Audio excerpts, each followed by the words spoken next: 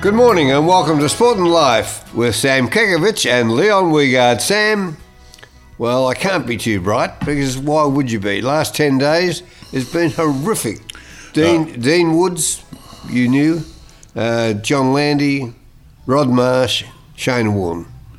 It is with a heavy heart that we're here this morning, Leon. You're dead right. You know, you could bowl me out with a feather when I heard of the news of Shane and the other morning. And you're right, it's been a horror day for Australia and in sport in particular. Dean Woods, of course, an Olympic gold medalist at 18. You know, Wangaratta boy, not far from me at Myrtleford. The great John Landy is the epitome of decency and civility, was John Landy. And you saw it in a more palpable sense when he helped Ron Clark up at a critical stage of a race. Who would do that? I don't know. And of course, the great Rod Marsh we've spoken about, and Shane Warne. Well, you know, is there a more flawed diamond and a greater guy that is almost, well, he's royalty, there's no doubt about that, just an outstanding guy in every facet of the word. RIP, the four of them, and Dean Woods, for those that don't know, gold medalist at the age of 18 in cycling, silver medal at the next Olympics, and right. Superstar. He won everything, and just a very quiet bloke. He came to a few of our Olympians' dinners, and I met him, but I don't know him. And Johnny Tavaro had him on the cycling show. What's it called? Detour Podcast. What's it called? Detour Podcast. Detour Podcast. That's worth listening to, folks, too. Yeah. Looking for a podcast while some spare time away. And they did a very nice tribute to Dean Woods. I keep calling him Dean Woods, yeah. I listened to yesterday, Leon, ironically enough, Macca around Australia, you know, Sunday morning. It's an institution. And he just so happened to be interviewing a guy that knew Dean Woods very well, and I listened to it for 5 minutes. And just as an aside, the irony of what we're discussing now, you know, we're focusing on some of the truly great Australians through their achievements, through sporting prowess. But there are so many other truly great Australians that are suffering. I've just come back from northern New South Wales and Brisbane as a Sunshine Coast, where you don't need me to elaborate just how precarious and how stark the situation is there. You know, cities underwater, families just absolutely ruined, lost everything, and deaths occurring at, you know, I think there's about 14, I think it was the latest count, which, you know, when we focus on something like this, not that it pales in insignificance, but, you know, we don't seem to focus on, you know, equally as an important passing away or a tragic situation. No. And it was just, you know, you couldn't believe some of the sights that I saw. You know, towns underwater, you know, and houses adrift. There's a crane floating down the Brisbane River, a whole crane. It's just beyond comprehension. Feathers and all. Yeah, that's a good cryptic clue, the crane. No, it's not that sort of bird, Leon. I know. Yeah, I know I'm a migrant son, but I'm reasonably well educated. You know that. But it's a shocking week, and of course, from our own perspective, you know, in recent times we lost the great Albert Mantello, we lost the great Graham Arthur. You know, great Hawthorn captain. The Van Sant Club. Van Sant Club been decimated. In the last 18 months, 2 years. And so if there's a prominent Australian out there with some form of sporting prowess, please give us a call. We need to sort of build up our ranks again. Recruiting, I think the youngest members me at about 75. Now, you mentioned, you're not, I know exactly how old you are. In fact, we'll find out further about that on Friday. Now, you talked about being a migrant son. Reading the background of our guest today, I was amazed where he's from, and he's a famous Australian called Archie Thompson. No better soccer player ever, record breaker, the whole shooting match, and an old mate of yours, and we welcome you into Sport and Life. Archie, good morning to you. Good morning, guys. I'll just quickly say, I'm glad you said that, Sammy, about a lot of stuff that's going on in the world, especially up north, because sometimes that gets overshadowed a little bit from the deaths of maybe sporting heroes and stuff like that. I'm sure they're up there going, you know what, don't focus on us. All that energy while you're alive, let's be doing it for those that are suffering up in North Queensland, and because it's really, really horrific. So I'm glad that you said that. But thanks for having me on, guys. Beautifully spoken, Archie. And, without being patronising, he's a superstar bloke, this bloke. Wow. Great Australian, laconic, laid back, but so amenable and so generous in his own time. And a great soccer player, as you rightfully alluded to. Over 50 games for Australia. Of course, made his name with Melbourne Victory. He was there for over 10 years. And played all over the world. We'll talk to him about that. Holland, he played in Belgium. And kicked 13 goals against Collingwood, I think, wasn't it, Archie? How can you kick 13 goals in a game of soccer? It's not possible. Well, mate, if you actually saw the opposition that we played against, I'm sure, mate, you could have even had a handful. But look, not many people can honestly say that they're in the Guinness Book of Records, especially when it comes to football, because we know how many bloody superstars there are out there and over the years. And, they have my little name written there. I mean, it gets smaller and smaller in print when you look at the record book every year. I mean, it was funny because someone actually showed me the Guinness Book of Records back in 2002 when I just made that record, and I had this big picture and I had a whole page to myself. And then as the years go on, it's you're lucky to kind of see where my name is. Just a passing reference. Yeah. Stop being humble. Amazing. Yeah, no, but it was amazing. Look, I've been pretty blessed to be part of some pretty amazing teams in the football world, and we always talk about the golden generation. I was glad to be there and played with some pretty incredible players, and people too.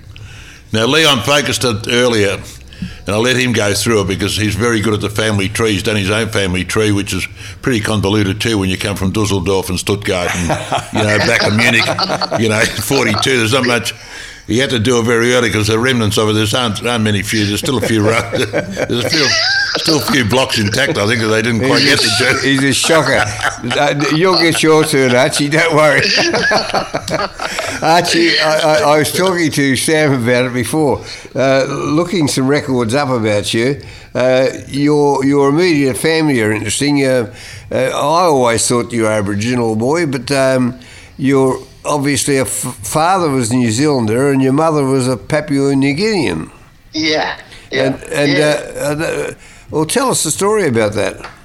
Well, mate, look, Mum was obviously from Papua New Guinea, a small island, KBN, and my dad moved over there to work in the mines. So that's how they met. And then they moved from there to New Zealand where they had me.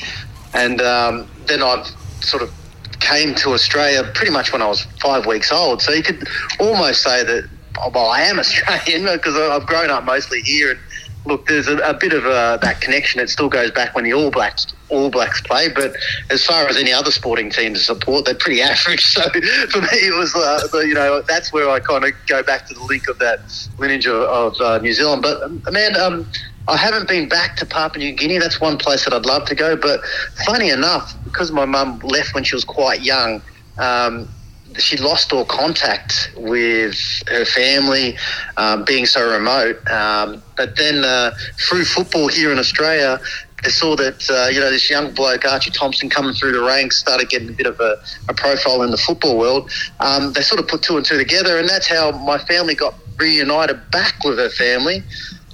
Which I was so sad that I missed because my brothers and sisters that went with her said it was one of those moments where they went to the island, they were coming over the hill to where the village was, and then her family had seen my mum come down, and there's this whole howling, that howling of just all this raw emotion. Hadn't seen her or lost connection over 30 years.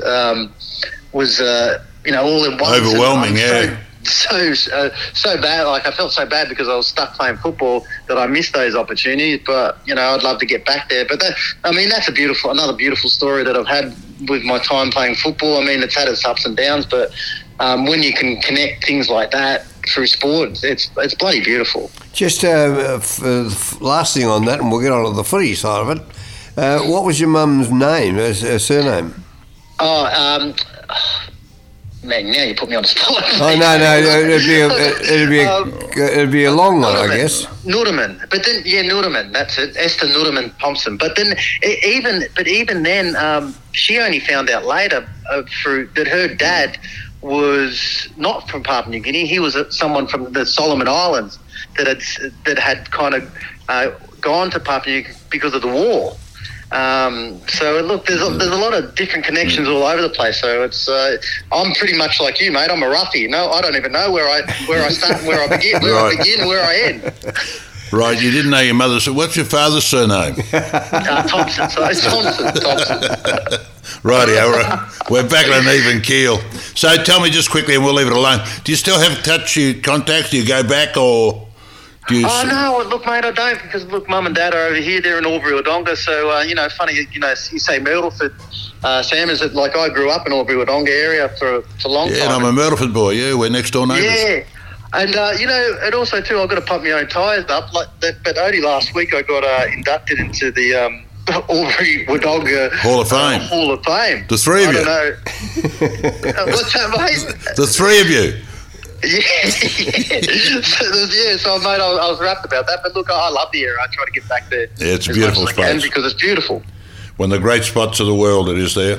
Oh, mate, and especially Myrtleford too, mate. That's where I scored my first goal for a local club, Murray United, when I first retired from Melbourne Victory. So my first goal was in Myrtleford. Right, okay, let's talk about the real Archie Thompson. Oh, not the real Archie Thompson, but the one that we know from a public perspective when you became the superstar of the footballing landscape, as they call it now. Victory, how'd you find your way to Victory? Well, look, mate, that was another one. I was overseas at the time, and, I was having probably one of the better years that I had in Belgium. And then, can I just stop you there? How'd you find your way overseas? I know you played in Belgium and Holland. Why'd you go over there first? How'd you get there first? Well, I was playing here in Melbourne in the old NSL. At Heidelberg? A team called Carlton Football Club. That's right. Carlton Soccer Club. They were affiliated with the Carlton Football Club, and then they defunct and went into liquidation, all that administration, all that sort of stuff. So, I went to Sydney Marconi, where Eddie Krenchevich was coaching, and a great friend of mine, and he was the one that moved me from sort of the Gippsland area to Melbourne. So then he brought me over to Marconi, and then my manager said, "Look, I've got an opportunity for you to go over to Belgium." So I went and trialled for a team there, and didn't have the best of trials, but there was another team that was watching, and they said, "Look, we'd love to have you over and play for our club." So within 24 hours, I'd signed a 4-year deal and went over to Belgium, and that's where it sort of started. And then my ex-partner at that time was pregnant with our second child, and man, being overseas and being away from family, and that's a tougher thing that a lot of players, professional players, and people outside of football don't understand, is that going over there and it's fair enough trying to adapt to the culture, but then when you've got family, and it makes it even difficult because you want them to have a connection with your own family back home. So when I think it was Gary Cole and Ernie Merrick called me up and said, "Look, there's a new league, a new club," I was a bit reluctant because I'd already seen how the NSL kind of went, and it was a bit disastrous towards the end there, and they just said, "Look, it's a great opportunity." And I thought it was a step backwards, but mate, it was a step back, but then it was like a whole step forward. Big leap forward, yeah. Yeah, because you know what, it was, I think because I went back, it was something fresh, it was exciting for football fans, and they really jumped on, and because everyone sort of loved the way that I played, I always had a laugh, and I was always someone that was approachable. So a lot of the players that were still playing in Europe and having amazing careers, I sort of decided to go back. But it's funny, it's like I almost became a household name because of the A-League. And then some of these people that had great careers, big clubs over in Europe, came back and sort of was lost. And I kind of kept my name there, and I think it's helped me go on into the media, have other opportunities, which were amazing. And I owe it all to the A-League, and I owe it all to probably Gary Cole and Ernie Merrick that gave me the opportunity. Yeah, you became a big fish in your own pond. Just tell me quickly, Arch, just to get it into perspective, if you don't mind, what sort of money were you getting over, say, in that period over in Belgium? Look, to be honest, it wasn't like fantastic. No, but the reason I ask you, it was like an opportunity to be in Europe and play, and the idea was to do well there, and then. But Archie, sorry for interrupting you. The reason I ask you, you hear these unbelievable figures about transfer fees and what players are earning in Europe, multi-millions of dollars, and I know that we're nowhere near in that league in Australia. But just roughly, what sort of money did you get in those days to go to Europe or be in Europe? Well, mate, to be honest, it was peanuts. Like I was probably getting paid more here than I was there. Right. But and this is the kind of perception that people get. Do you have a figure? Do you have a figure, Archie? As soon as you get into Europe, Archie, do you have a figure on what you're getting? Oh, mate, you want to know, do you? Well, you don't have to. Look, Sammy, I honestly can't even remember. I reckon it would have been about probably 100,000 euro. What's that? A couple $100, yeah, couple $100 grand. Yeah. Enough for your month. You spend that in a month, you do. Something like that. Wouldn't pay for your wine wheel. No. So, mate, look, I came back here. I started earning a bit more than what I was there. But what people think that as soon as you go to Europe, you're making all these millions of dollars. It's not like that. You're only going to get that sort of money if you're going to the English Premier League, sometimes even in the Spanish League, or maybe even in Serie A. But it's not like I certainly wasn't making money like Harry Kewell, Mark Viduka, or all these guys, Timmy Cahill. And look, even at some stage when I was in Europe, the club was struggling to pay wages. So sometimes it was a battle over there. We didn't even get paid for sometimes 2-3 months.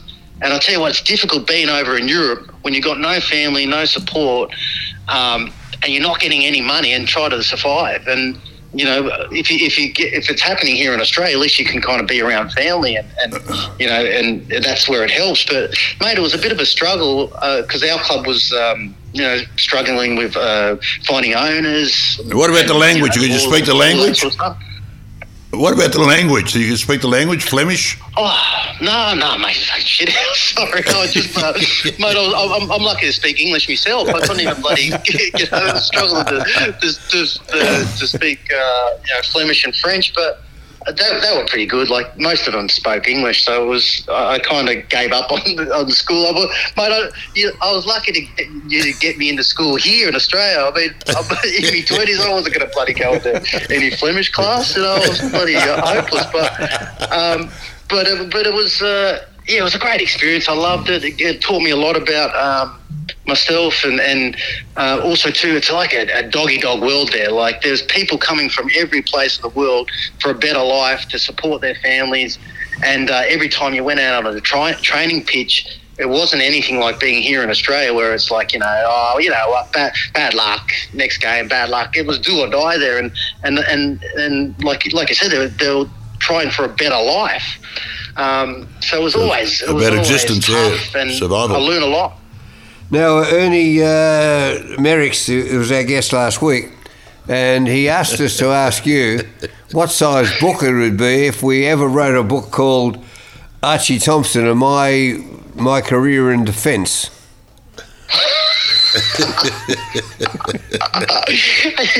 Mate, I'll tell you what, it'd be a kid's book and it'd probably only be about 4 pages. But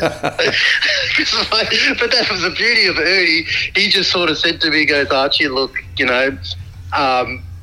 maybe don't get back and well, this is what I was hearing from him. If it was actually what he was saying, probably was 2 different stories. But he just sort of said, look, Archie, just do what you do up there. And he gave me the freedom.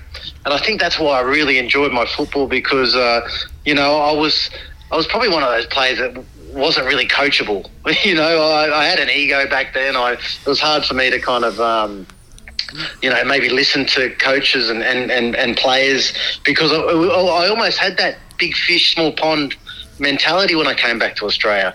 And it took me a little while to kind of maybe get that out of my play, become more of a team player. And when I did, I was able to be more successful in winning things because, I had the individual stuff that I could really do, but then I could fall back on the team stuff. But going back to the question of that defensive book and how long it would be, to be fair, it would probably only be one page. Because, mate, I was useless. But I loved Ernie. I really enjoyed Ernie. Ernie was a real coach that was really strong on family, on family. And I think once Melbourne Victory started having more success and then it became more of a business and a family identity, that's where a lot was lost for me. And, Ernie, and as soon as Ernie left, that was lost. But, mate, a fantastic guy, fantastic coach. And look, I said, I probably wouldn't have had the career I did without his help.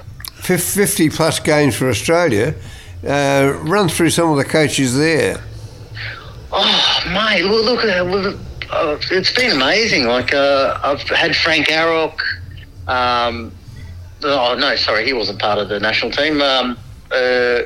Frank Farina, I was going to say. Frank Farina was someone that I looked up to when I was playing, and to have him as coach. And that was a time where there was a lot of big players there, like, Paul Okon, Zelic, Harry Kuehl, like these are Mark Viduka, Steve Horvath, like Mehmet Durakovic, Bosnich, like these guys were unbelievable. And for a young fella coming into that, it's easy to get overhauled. And so that's probably why it took me a little while to get in there. But as soon as Who's Hitting came, that was for me a lifeline into the national team, because he said, I don't care about who you are, where you're playing, what you've done in your career.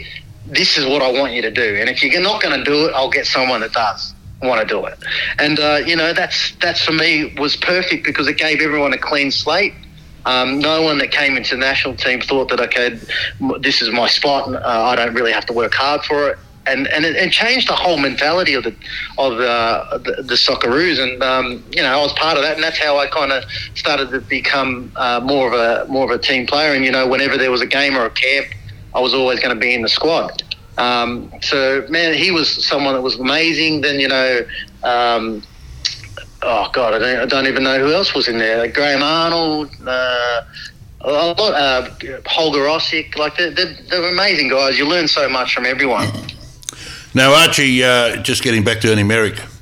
Ernie Merrick specifically said, I said to Archie Thompson, Archie, we're not going to have the ball all the time, which means we're going to attack. There will be an occasion every now and again when the opposition have the ball and there's a need to defend. Now, Archie, these are some of the principles involved in defence.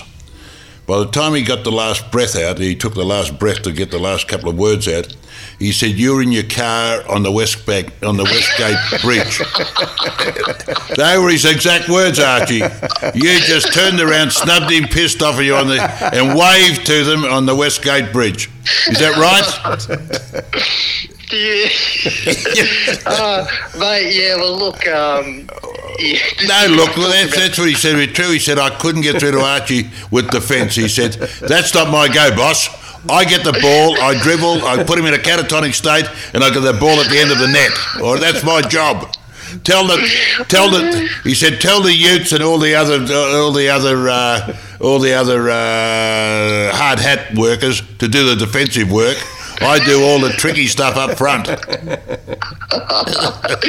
Oh, mate, that's cold. I tell this story amazingly because, this is where the bloody big fish, small pond ego came into it. I remember those words, because I used to have a WRX and I bloody had the big exhaust and I chipped it so it sounded unbelievable. So we were training, and then this training was shit out.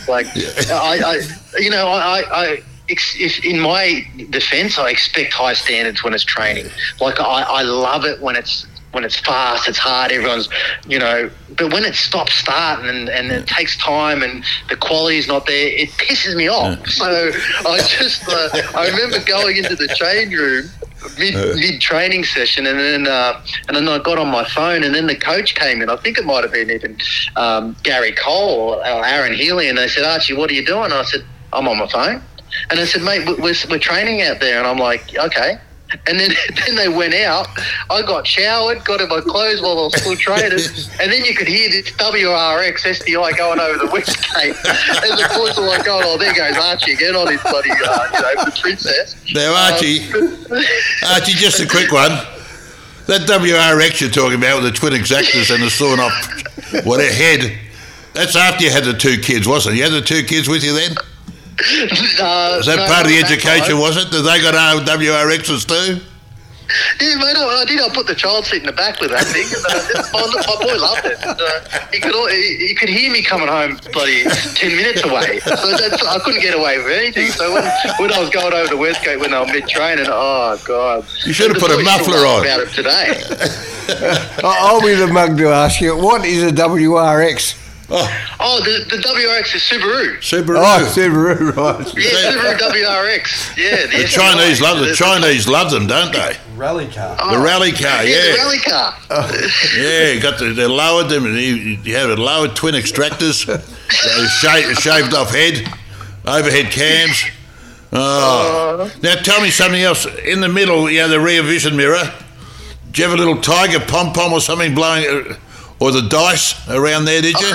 Mate, I wasn't that much of a Gino, but I did. That was probably still one of my favourite cars. Like, it was one of those ones where it felt so good to just slip it from second to third and third to fourth. Like, I lost my licence a couple of times with that car. Oh, no, you're joking.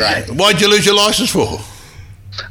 Oh, well, when you're in WRX, you said for speeding, bro. For speeding, I remember when I was late for a game, I come onto the freeway doing about 180, and then I was towards a game because I was running a little bit late, and then I saw this, like, it was a car behind me keeping up with me. It was unmarked, and I'm like, oh, this guy wants a bit of a challenge, does he? So I started darting in and out, and then he pulled me over, and it was a copper. I was like, oh shit!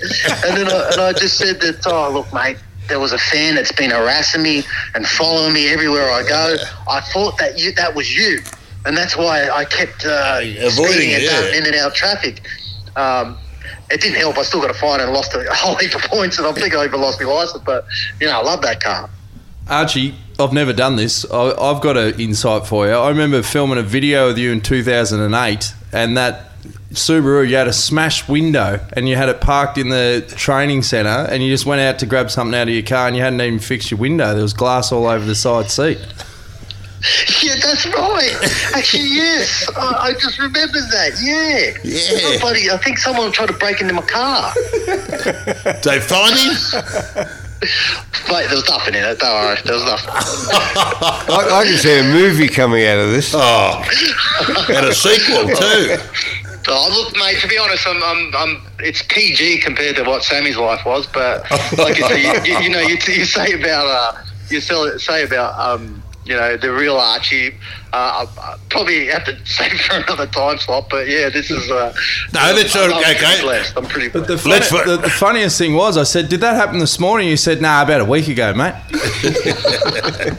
But Archie, let's focus. Probably not really responsible in that way, mate. I just probably didn't keep anything in the car that was valuable. That was valued, yeah. The window got fixed. Where was your wife and kids? Oh, home, of course. Now, Archie, talk about the real Archie Thompson. Mm-hmm. Now, this is the side not too many people really understand. But you do go to correctional centres. You're an ambassador for the Victory. Yeah. You go to correctional centres where you try to impart some great knowledge on the youth to take the road least travelled or the road most travelled, whatever the case may be. So you do a lot of good community work as well. Yeah, mate. Look, I think it's important. Like, really, what I think what life is like you obviously deal with your own shit and try to work through whatever your troubles are, and once you sort of figure all that out, the next thing to do is to try to help the next person. And it's a slow process. I'm still learning a lot about myself, but when I see these poor kids in these correctional centres and seeing the sort of life that they were handed and what they've had to deal with, it's hard because, like I said, I was pretty blessed with my upbringing. And look, I got myself into trouble a little bit. There's a long story to how also too I became a professional footballer. It was when I was with my mum and we were walking into court, And I seen how upset she was, and she was like, I said to my mum, I said, look, you're not going to see me in this place again. I'm going to make you guys proud. I'm going to be a professional footballer. That's where I'm going to win your trust back, and that's how my path went. And these poor boys and girls haven't had that opportunity. So wherever you can kind of maybe instill a bit of hope and belief in these people, in these poor kids, then that's what I'm all about. I mean, that's why I think people relate to me so much, is that, to be fair, man, I'm like everyone else. I mean, the only thing is that they got enjoyment from me kicking this level ball about. But the fact of life is that I'm exactly like you. I go through the hardships like you, and we're all the same. We're all connected. So wherever I can help, I help. And even with myself, it's like, there's a lot of shit that I still need to work on, and starting to have realizations about the things that haven't really served me, and I want to help myself, but help others, and the circles I'm walking in now, it's amazing, because there's a lot of people out there that have gone through the same stuff, and they're helping me, I'm helping them, and like I said, if we can help these kids start to maybe go on a better path, that's where the love needs to be put. Yeah, and sport's a wonderful catalyst to do all that for. And just 100%. Finally, for me, Arch, the landscape of Australian soccer. See, I remember soccer I used to go to a lot of games when it was just a tribal content. The very ethnic game. Heidelberg, suburb against suburb, and the ethnicity was still there. But since the advent of the A-League, it's been developing and developing. How do you see Australian soccer in the broader context? Where does it sit on the international stage? Well, look, we're a little bit off, and for me, Sammy, it's like I love football, and I try not to get into the politics of everything. I just try to go in there and enjoy what I do and enjoy what I like to see.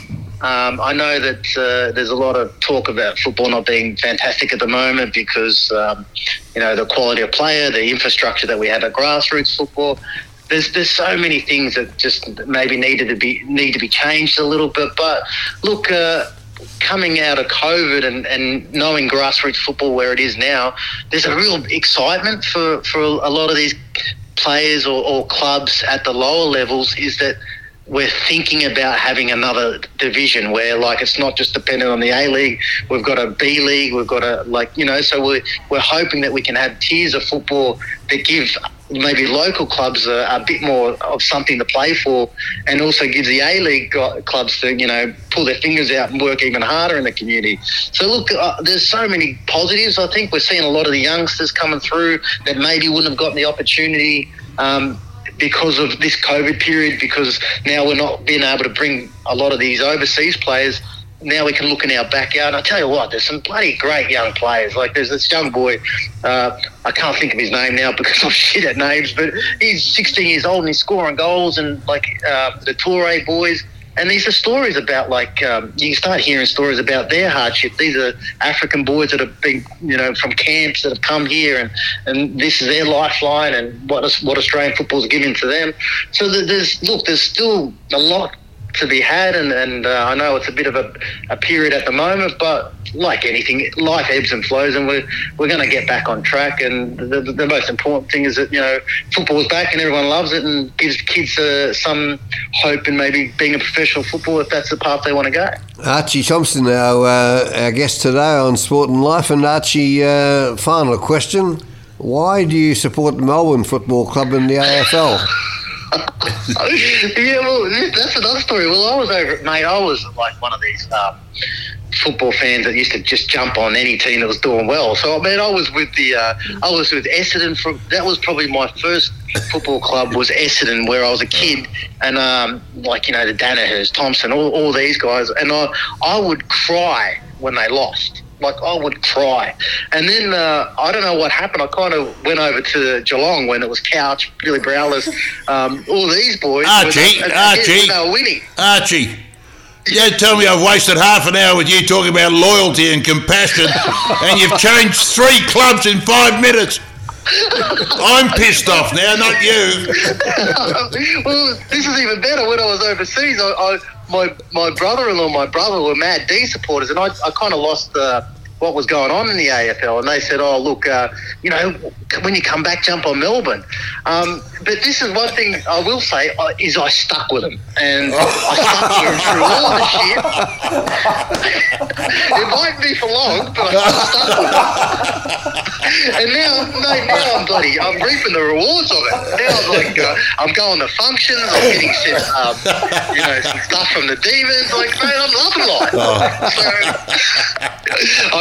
That's my team. I'm not going to go anywhere. I'm not going anywhere else. Well, if you promise me that, I'm going to give you a sip of what Leon and I are having at the moment. One of the great Shirazes of the world, one of the Mitchelton Prints. You heard of Jerry Ryan and Mitchelton Winery down at Nagambie?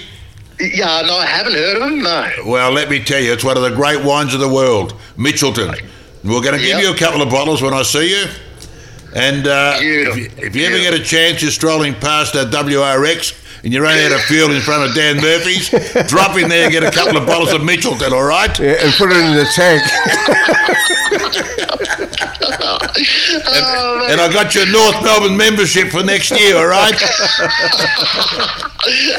Actually, that's probably one team I won't go, mate. Archie, it's been a great pleasure having you on Sport and Life. We didn't touch the 2006 World Cup. We didn't touch FINA Federation Cup. We'll get him back next year. The Asian Games, the 2008 Olympics. We didn't even get there, so we'll have to get you back. We might do him again next week to part 2. We'll get me back next year and we'll see what AFL team I reckon I'll stick with these again this year. I reckon they're a goodie. Archie Thompson joining us on Sport and Life.